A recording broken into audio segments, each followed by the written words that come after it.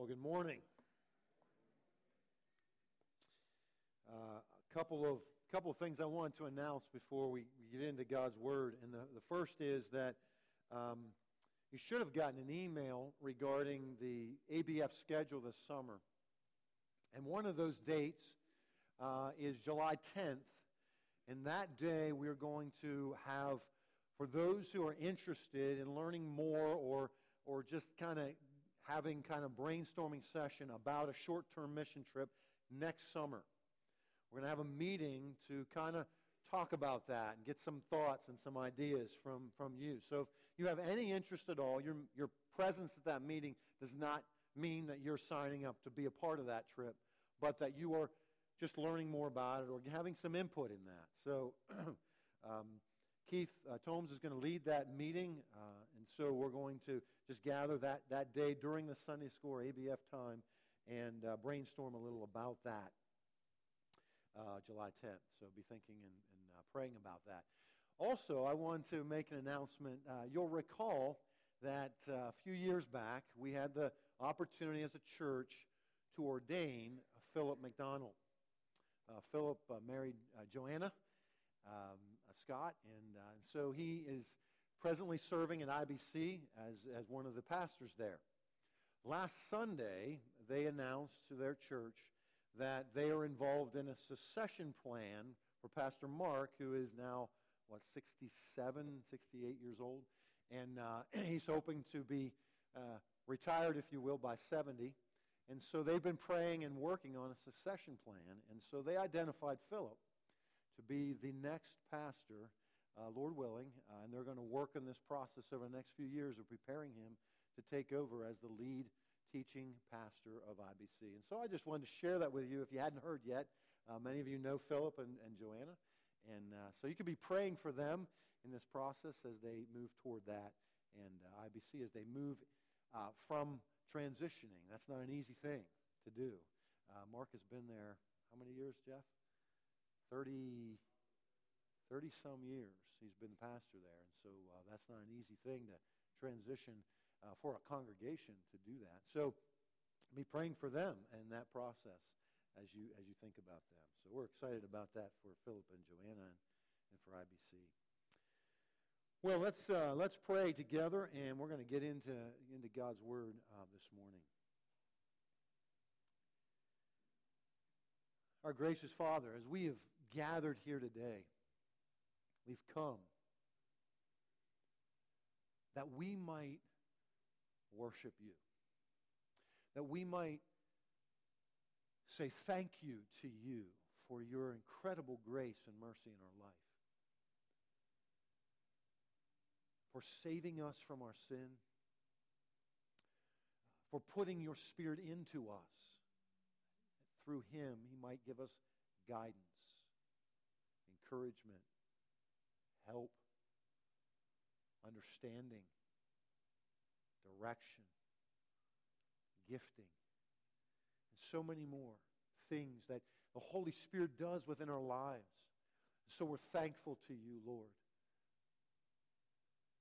We're thankful for your Word. As we begin working through Psalm 119 and our themes of worship, Lord, this psalm is all about your Word.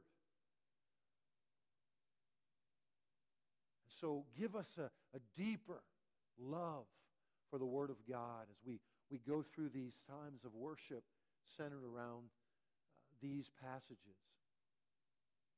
For this Word is living and active, and it does a work in us as we allow the Word to get into us by receiving the truth, by meditating, memorizing, meditating upon the Word of God. We let the Word get into us, Father, and that Word does a transforming work to renew our minds, transform our lives. And for that we are grateful.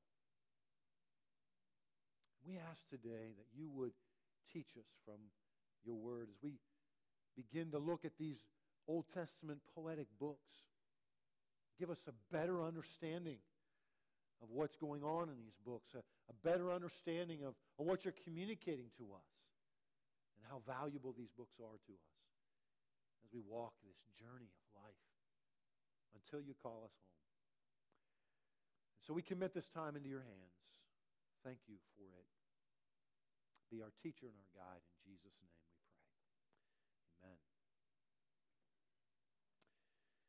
Well, if I were to ask you to raise your hand, if you've ever experienced suffering or pain, if you've ever experienced grief or loss, if you've ever been discouraged or feeling a sense of despair, I would imagine that most, if not all of us, would raise our hand.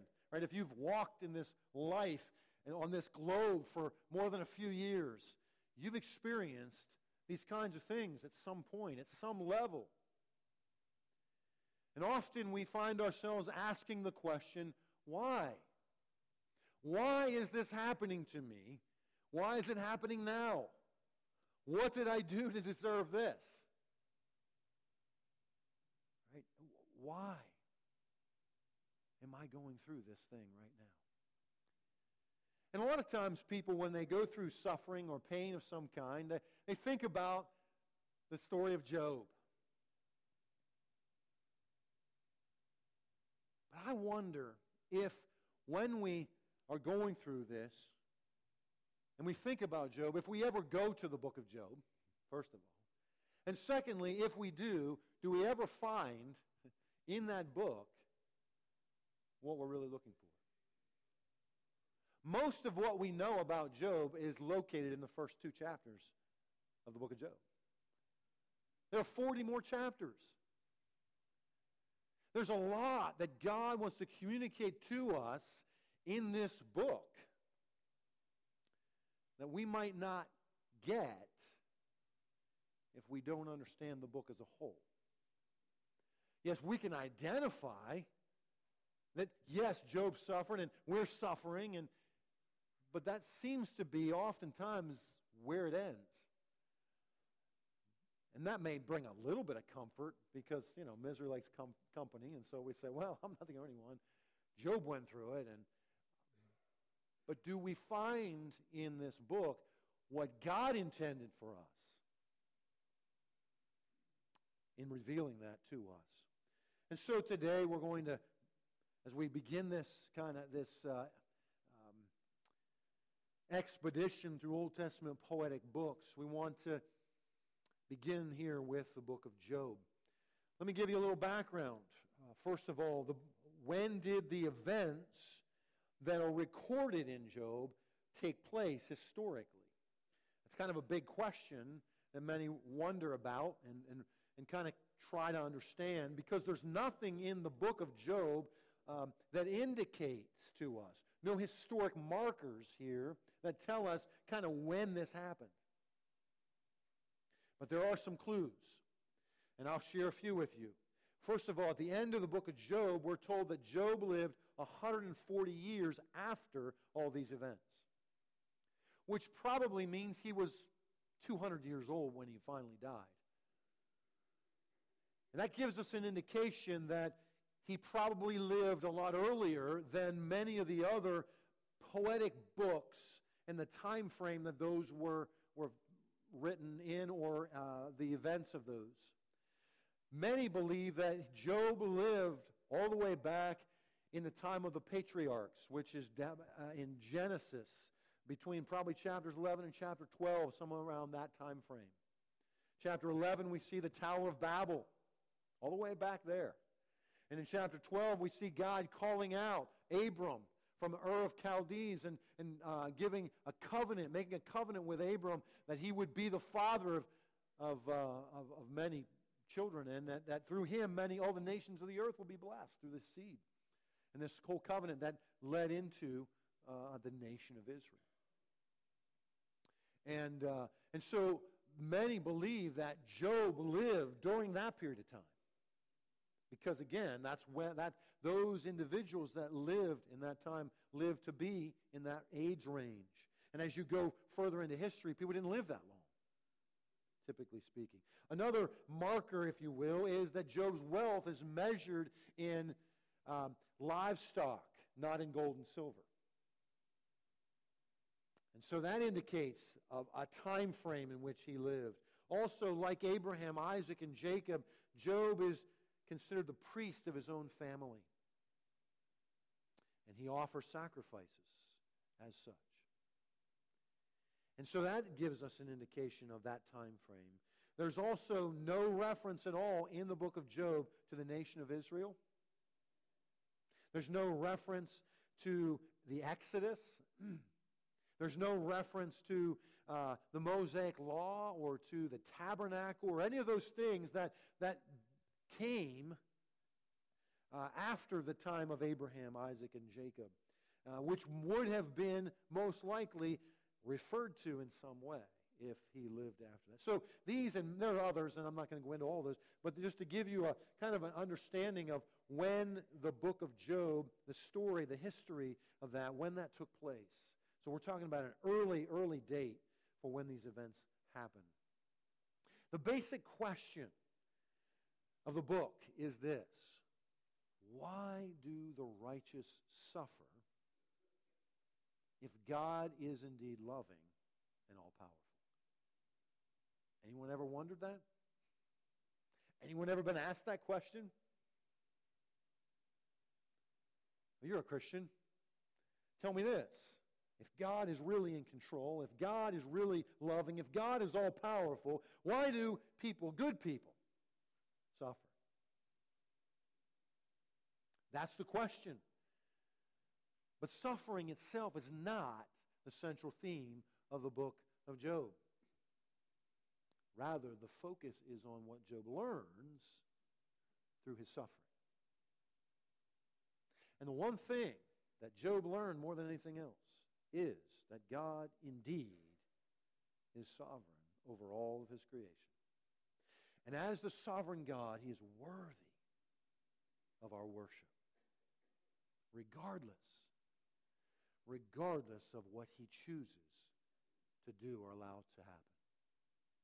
Job must learn to trust in the goodness and power of God in adversity by enlarging his concept of who God is. God's ways are oftentimes incomprehensible to us, but he can also and always be trusted. God is worthy of our trust even when life isn't going the way we want it to. Even when horrific things take place. God is worthy. This is the theme of this book. Just as a kind of a general overview or survey, if you will, the book of Job concerns the transforming crisis in the life of this great man. He loses everything he has. His wealth, and he was a very wealthy man. He loses his wealth.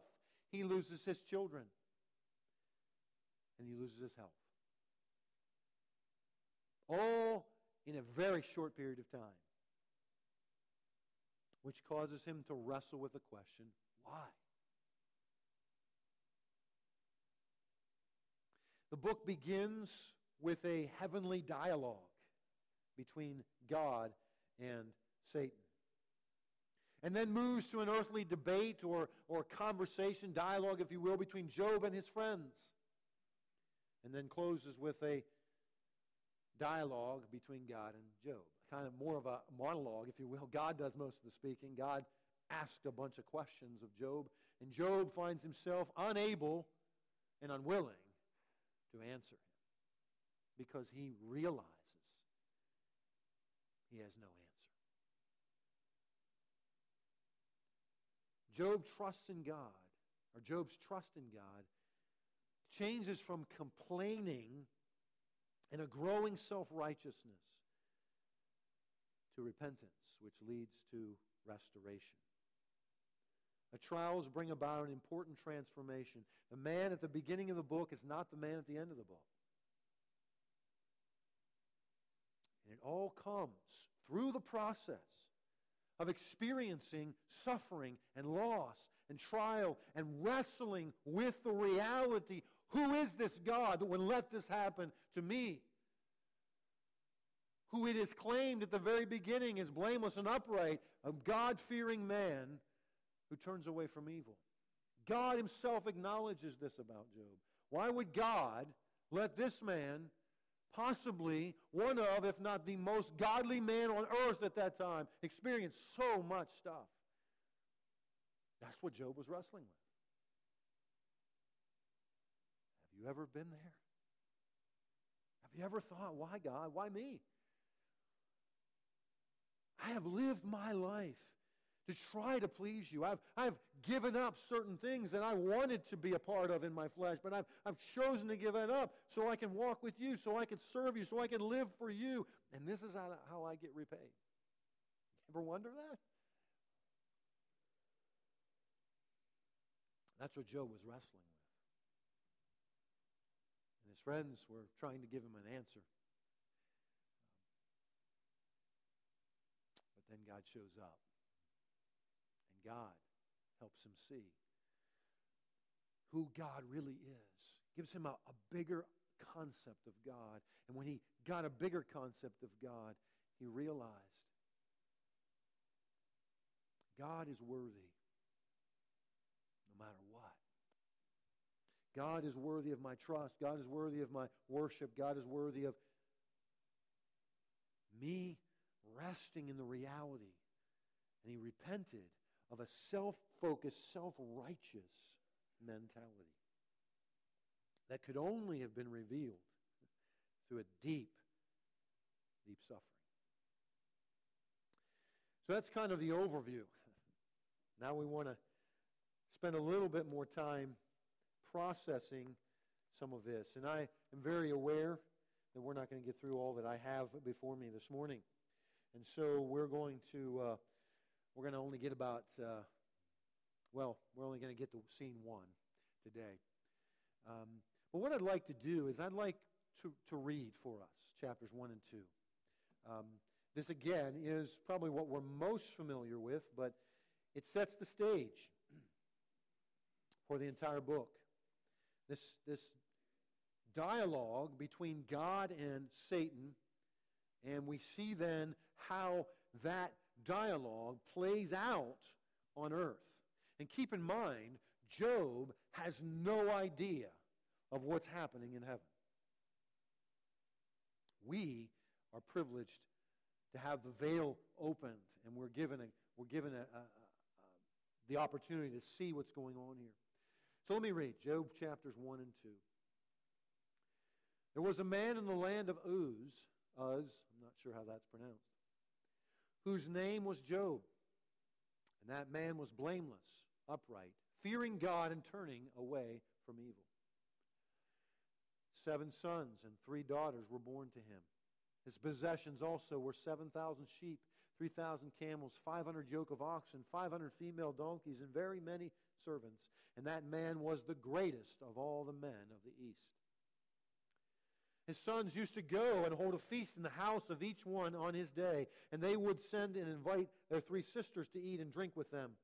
And it came about that when the days of feasting had completed their cycle, that Job would send and consecrate them, rising up early in the morning and offering burnt offerings according to the number of them all. For Job said, "Perhaps my sons have sinned and cursed God in their hearts." Thus Job did continually. Now there was a day when the sons of God came to present themselves before the Lord, and Satan also came among them. And the Lord said to Satan, "From where do you come?" And Satan answered the Lord and said, "From roaming about on earth and walking around on it." And the Lord said to Satan, "Have you considered my servant Job? For there is no one like him on earth, a blameless and upright man, fearing God and turning away from evil." And Satan answered the Lord, "Does Job fear God for nothing?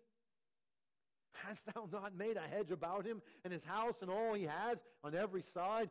Thou hast blessed the work of his hands, and his possessions have increased in the land. But put forth thy hand now and touch all that he has. He will surely curse you to your face." And the Lord said to Satan, "Behold, all that he has is in your power. Only do not put forth your hand on him." And so Satan departed from the presence of the Lord. Now it happened on the day when his sons and his daughters were eating and drinking wine in their oldest brother's house. And a message came to Job and said, the oxen were plowing and the donkeys feeding beside them, and the Sabeans attacked and took them.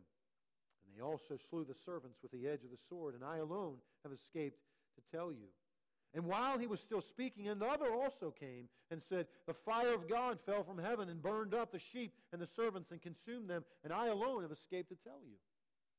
And while he was speaking, another also came and said, the Chaldeans formed 3 bands and made a raid on the camels and took them and slew the servants with the edge of the sword, and I alone have escaped to tell you. And while he was still speaking, another also came and said, your sons and your daughters were eating and drinking wine in their oldest brother's house. And behold, a great wind came from across the wilderness and struck the 4 corners of the house, and it fell on the young people, and they died, and I alone have escaped to tell you. Job arose and tore his robe and shaved his head, and he fell to the ground and he worshipped. And he said, naked I have come from my mother's womb, and naked I shall return there. And the Lord gave, and the Lord has taken away. Blessed be the name of the Lord. And through all this, Job did not sin, nor did he blame God. Again, there was a day when the sons of God came to present themselves before the Lord. And Satan also came among them to present himself before the Lord. And the Lord said to Satan, where have you come from? Satan answered the Lord and said, from roaming about on the earth and walking around on it. And the Lord said, have you considered my servant Job?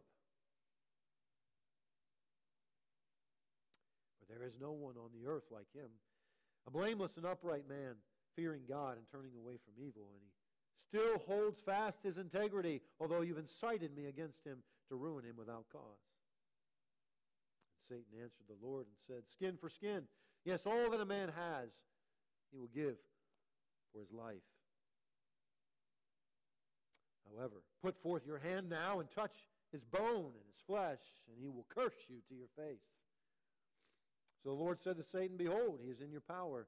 Only spare his life. And Satan went out from the presence of the Lord and smote Job with sore boils from the sole of his foot to the crown of his head. And he took a potsherd to scrape himself while he was sitting among the ashes. And his wife said to him, do you still hold fast your integrity? Curse God and die. But he said to her, you speak as one of the foolish women speaks. Shall we indeed accept good from God and not accept adversity? In all this, Job did not sin with his lips. Now when Job's 3 friends heard of all his adversity that had come upon him, they came each one from his own place.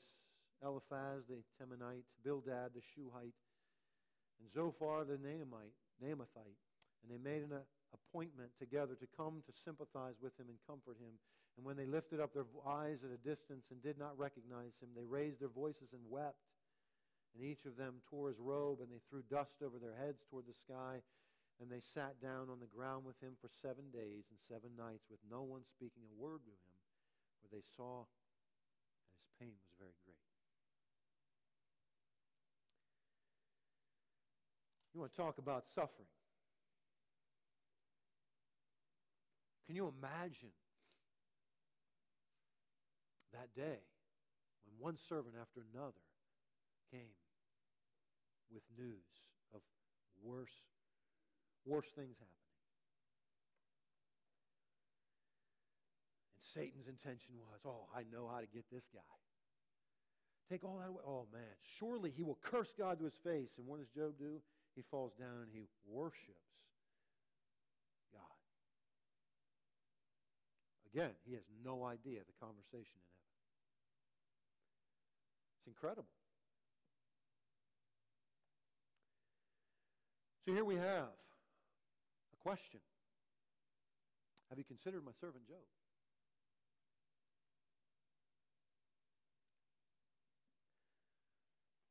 Have you considered my servant Job?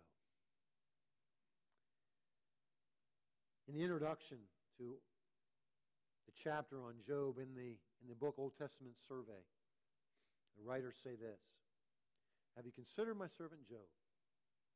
The pointed question that Yahweh put to Satan triggered the 42 chapters of suffering, complaint, argument, and response that comprise the book of Job.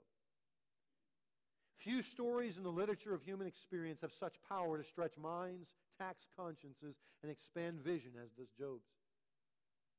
No one who witnesses the disaster in the land of Uz, eavesdrops on the conversations of Yahweh in Yahweh's court, arbitrates the debate between Job and his friends, or shivers at the voice from the whirlwind, can be the same again.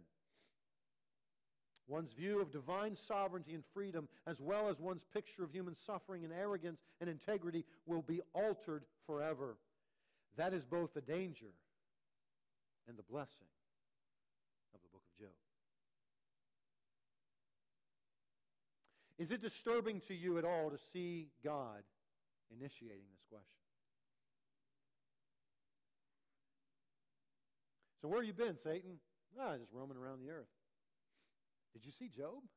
Have you seen my servant Job? Have you considered him? Imagine. This is God's idea, not Satan's. Satan doesn't come and say, hey, God, what about Job? No, God says, have you considered my servant Job?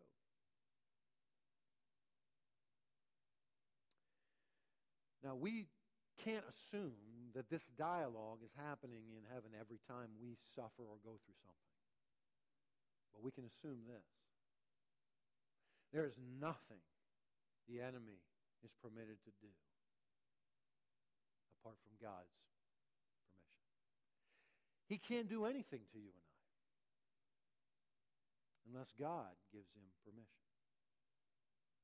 Now, that may be encouraging, or it may be discouraging. Because now we're faced with the reality. Who do I blame? Who do I look to? How do I make sense of all of this? See, it's nice to think we can just blame Satan. But this isn't Satan's idea. And that can be somewhat of a disturbing thought. What is Satan's answer to God's question? Well, absolutely. Yeah, he's blameless and upright and fearing God and turning away from evil because you've given him everything. You've done everything for this guy. He serves you because you're good to him. Because Satan can't conceive of any other reason why anybody would be good and upright and fear God in this way. Take away everything you've done for him and see what he does. I guarantee you he'll curse you to your face.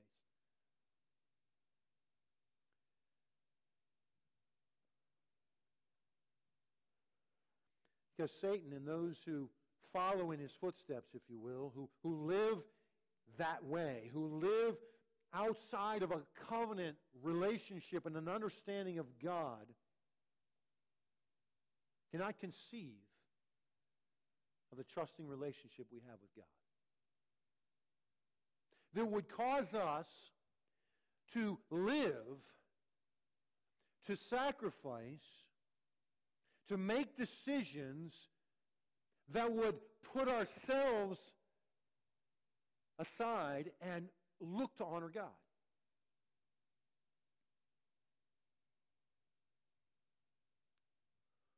What would cause Dave and Joy to decide to leave all the comforts of this country and to go live around the world in places where, you don't always get hot water. You don't always have the things that we have, we take for granted.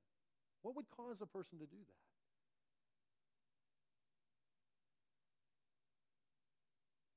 A love for Jesus, a love for God, an understanding of something that this world knows not of. Not even Satan can understand.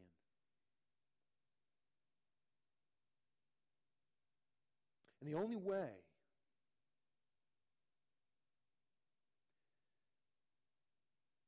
to have this revealed is for God to give him permission so that God can reveal the reality of Job's heart. It had nothing to do with the blessings of God externally. It had everything to do with the relationship he had with God.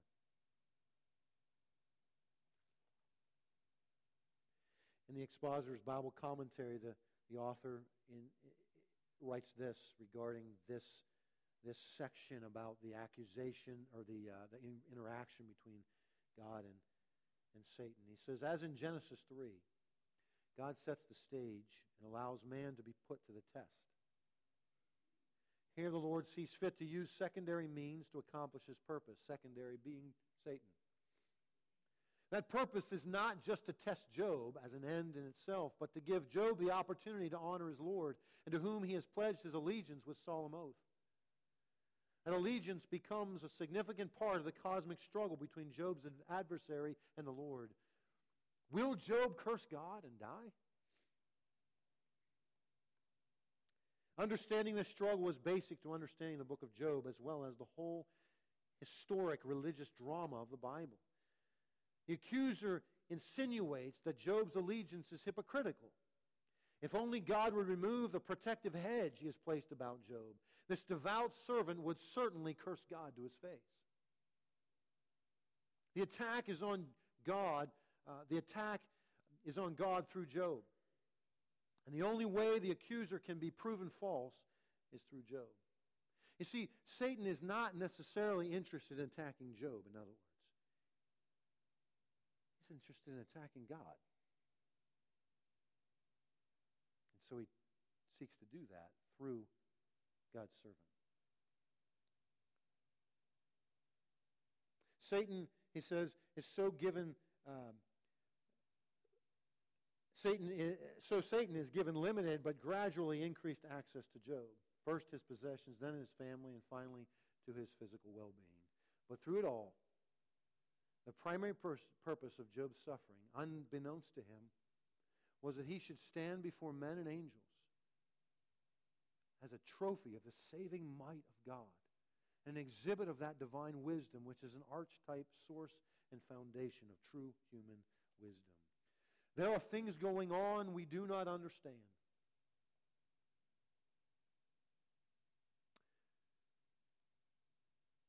We are a part, as we walk this earth, of God's grand plan. And because our insight and our wisdom is finite, we cannot fathom what God is doing beyond our life, but through our life. We get a glimpse as we look at this book because we see the dialogue.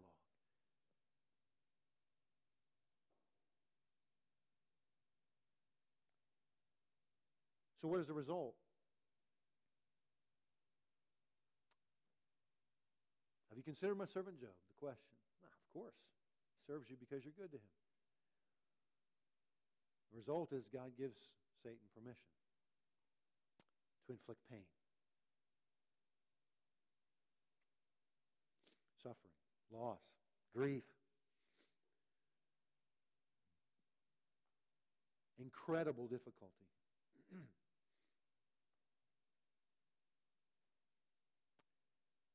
See, there is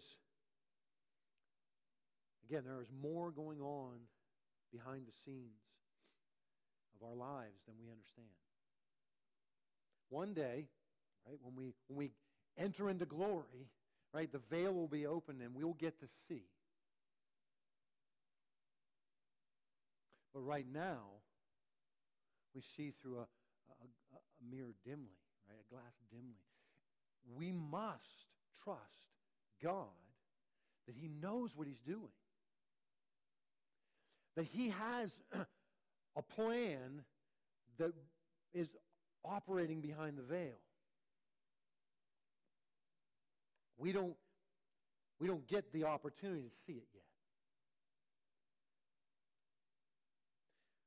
Which means we've got to exercise faith. We've got to exercise trust in the sovereignty, the goodness, the mercy of God.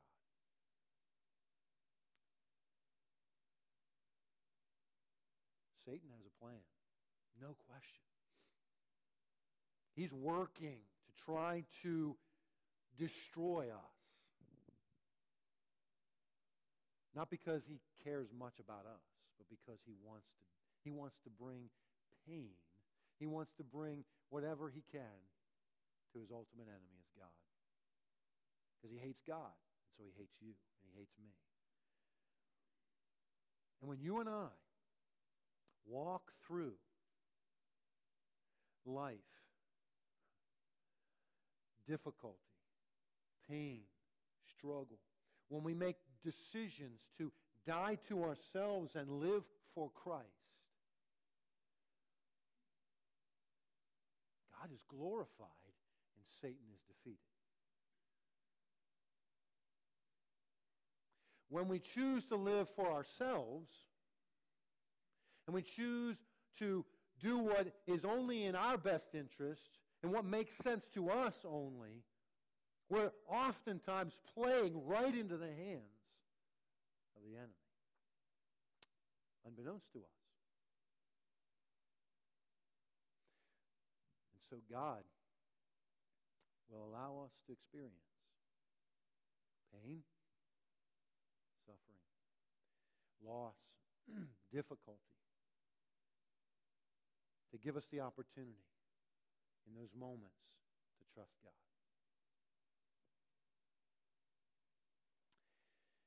Well, let me conclude our time by reading a few sections from the book Trusting God by Jerry Bridges. And next week we'll pick up with the second point of this, the second part of the second dialogue. But he writes this in his book, Trusting God. There is no question that God's people live in a hostile world. And we have an enemy, the devil, who prowls about like a roaring lion looking for someone to devour. He wants to sift us like wheat, as he did with Peter. Or make us curse God, as he tried to get Job to do. God does not spare us from the ravages of disease, heartache, and disappointment of this sin-cursed world. But God is able to take all of these elements, the bad as well as the good, and make full use of every one of them. As someone years ago wrote, a lesser wisdom than the divine would feel impelled to forbid, to circumvent, or to resist the outworking of these hellish plans. It is a fact that often God's people themselves try to do this themselves, or cry unceasingly to the Lord that he may do it for them. And so it is that prayers often seem to lie unanswered. For we are being handled by a wisdom which is perfect, a wisdom which can achieve what it intends by taking hold of things and people which are meant for evil and making them work together for good. God's infinite wisdom, then, is displayed in bringing good out of evil, beauty out of ashes. It is displayed in turning all the forces of evil that rage against his children into good for them. But the good that he brings about is often different from the good we envision.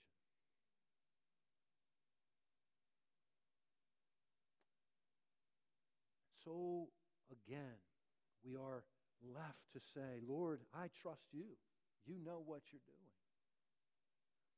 And in this chapter, he references Romans 8:28, right? God causes all things to work together for good for them that love him and are called according to his purpose. We often stop there and say, well, okay, God's going to bring some good, and I already know what that good is going to be, and so he's going to bring this about. And the next verse says, right, that God's intention is to conform you to the will of his, or to the likeness of his Son. You can't divorce the two.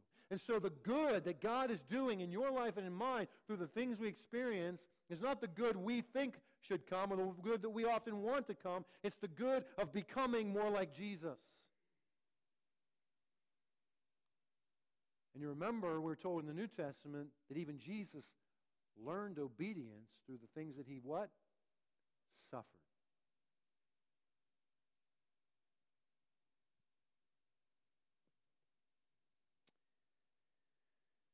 He goes on to say this, as he appeals to the Scriptures themselves as examples of this, not just Job, but others. He says, Joseph's brothers thought they were getting rid of their brother, whom they were exceedingly jealous. But God planned all along to use their scheme to send Joseph ahead of them to be their provider during the 7 years of famine. They intended their actions for evil, but God intended them for good. Saul sought to kill David because David was receiving more praise for his military prowess than was Saul. But God used those months and years when David was hiding from Saul to build into David the character that made him a great king and a man after God's own heart. Many of the most meaningful psalms were apparently written during those months. One of my favorites, he writes, is Psalm 34. It was written during the time when David was reduced to acting like an insane man for fear of a heathen king. Yet this is the psalm that I most frequently turn to when I struggle with discouragement. What Saul meant for evil, God meant for good. Saul thought that by getting God to allow him to afflict Job, he would thereby get Job to curse God to his face. But he succeeded only in being an instrument to bring Job into a deeper and more reverent relationship with God. Satan was given permission to afflict Paul with a thorn in the flesh to torment him. Paul asked over and over and over again for God to remove it, but God said no. My grace is sufficient. Satan probably thought that he would thereby nullify the effectiveness of Paul's ministry. Oh, I know what I'm going to do. This great Paul, this apostle of the Gentiles, I'll inflict him, and then he will turn away and won't serve God. Instead, he succeeded only in putting Paul in the circumstance where Paul learned experientially the sufficiency of God's grace, and that his strength is made perfect in our weakness. Think of how many thousands of believers down through the centuries have found God's grace to be sufficient for them through meditating on God's words to Paul at that time. My grace is sufficient for you. You see, we're engaged in a plan and a purpose that's far bigger than us. We've been invited in. And God says, do you want me to use you? Do you want me to work through your life? Do you want to be like Jesus? Yes, I'm signing up for that. But then God says, okay, do you trust me to get you there? Yeah. But then as soon as something comes that doesn't fit our plan, we start wondering, where's God? This isn't what I signed up for. Oh, yeah, you did. Because God knows the only way to get where you want to be is through the road of difficulty, suffering, pain, loss, grief.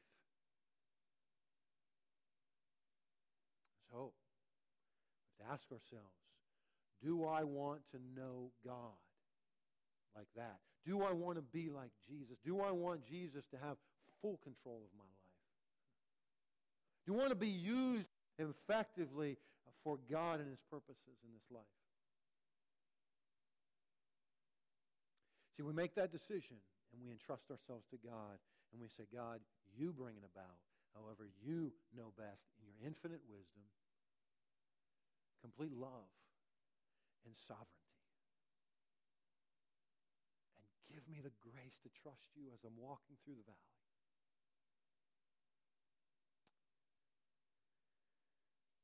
The book of Job allows us to see that journey as he interacts with his friends and as he comes to that conclusion at the end, which we'll look at next week. Oh, Father,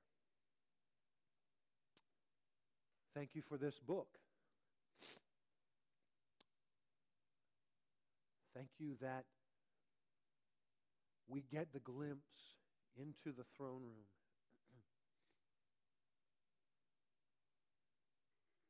Father, too often we read these first two chapters, and our first thought is, how come Satan gets to talk to God? He's evil and God is good. And we go to those places. We miss everything that's really going on here. We miss the fact that you've given us a privilege into the sovereignty, the sovereign power and authority of God. And that Satan has no power whatsoever except what God would permit him, because God will use him as an instrument in his purposes to accomplish his ultimate goal. Thank you, Lord, for this book. Challenge us, Lord, as we consider, what do I really want my life to be? Do I really want to walk closely with God? Do I really want to know God deeply, intimately? Do I really want to be like Christ? Because God, you know how to get us there. And it doesn't always feel good. Teach us to trust you.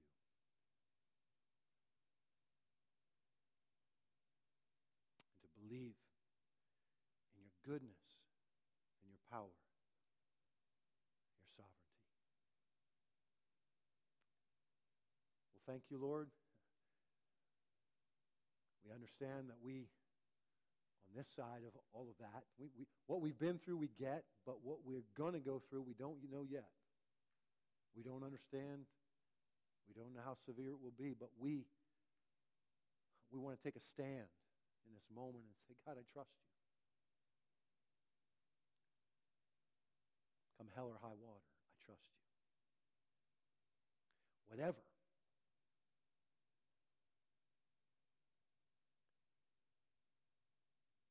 Thank you that you're good.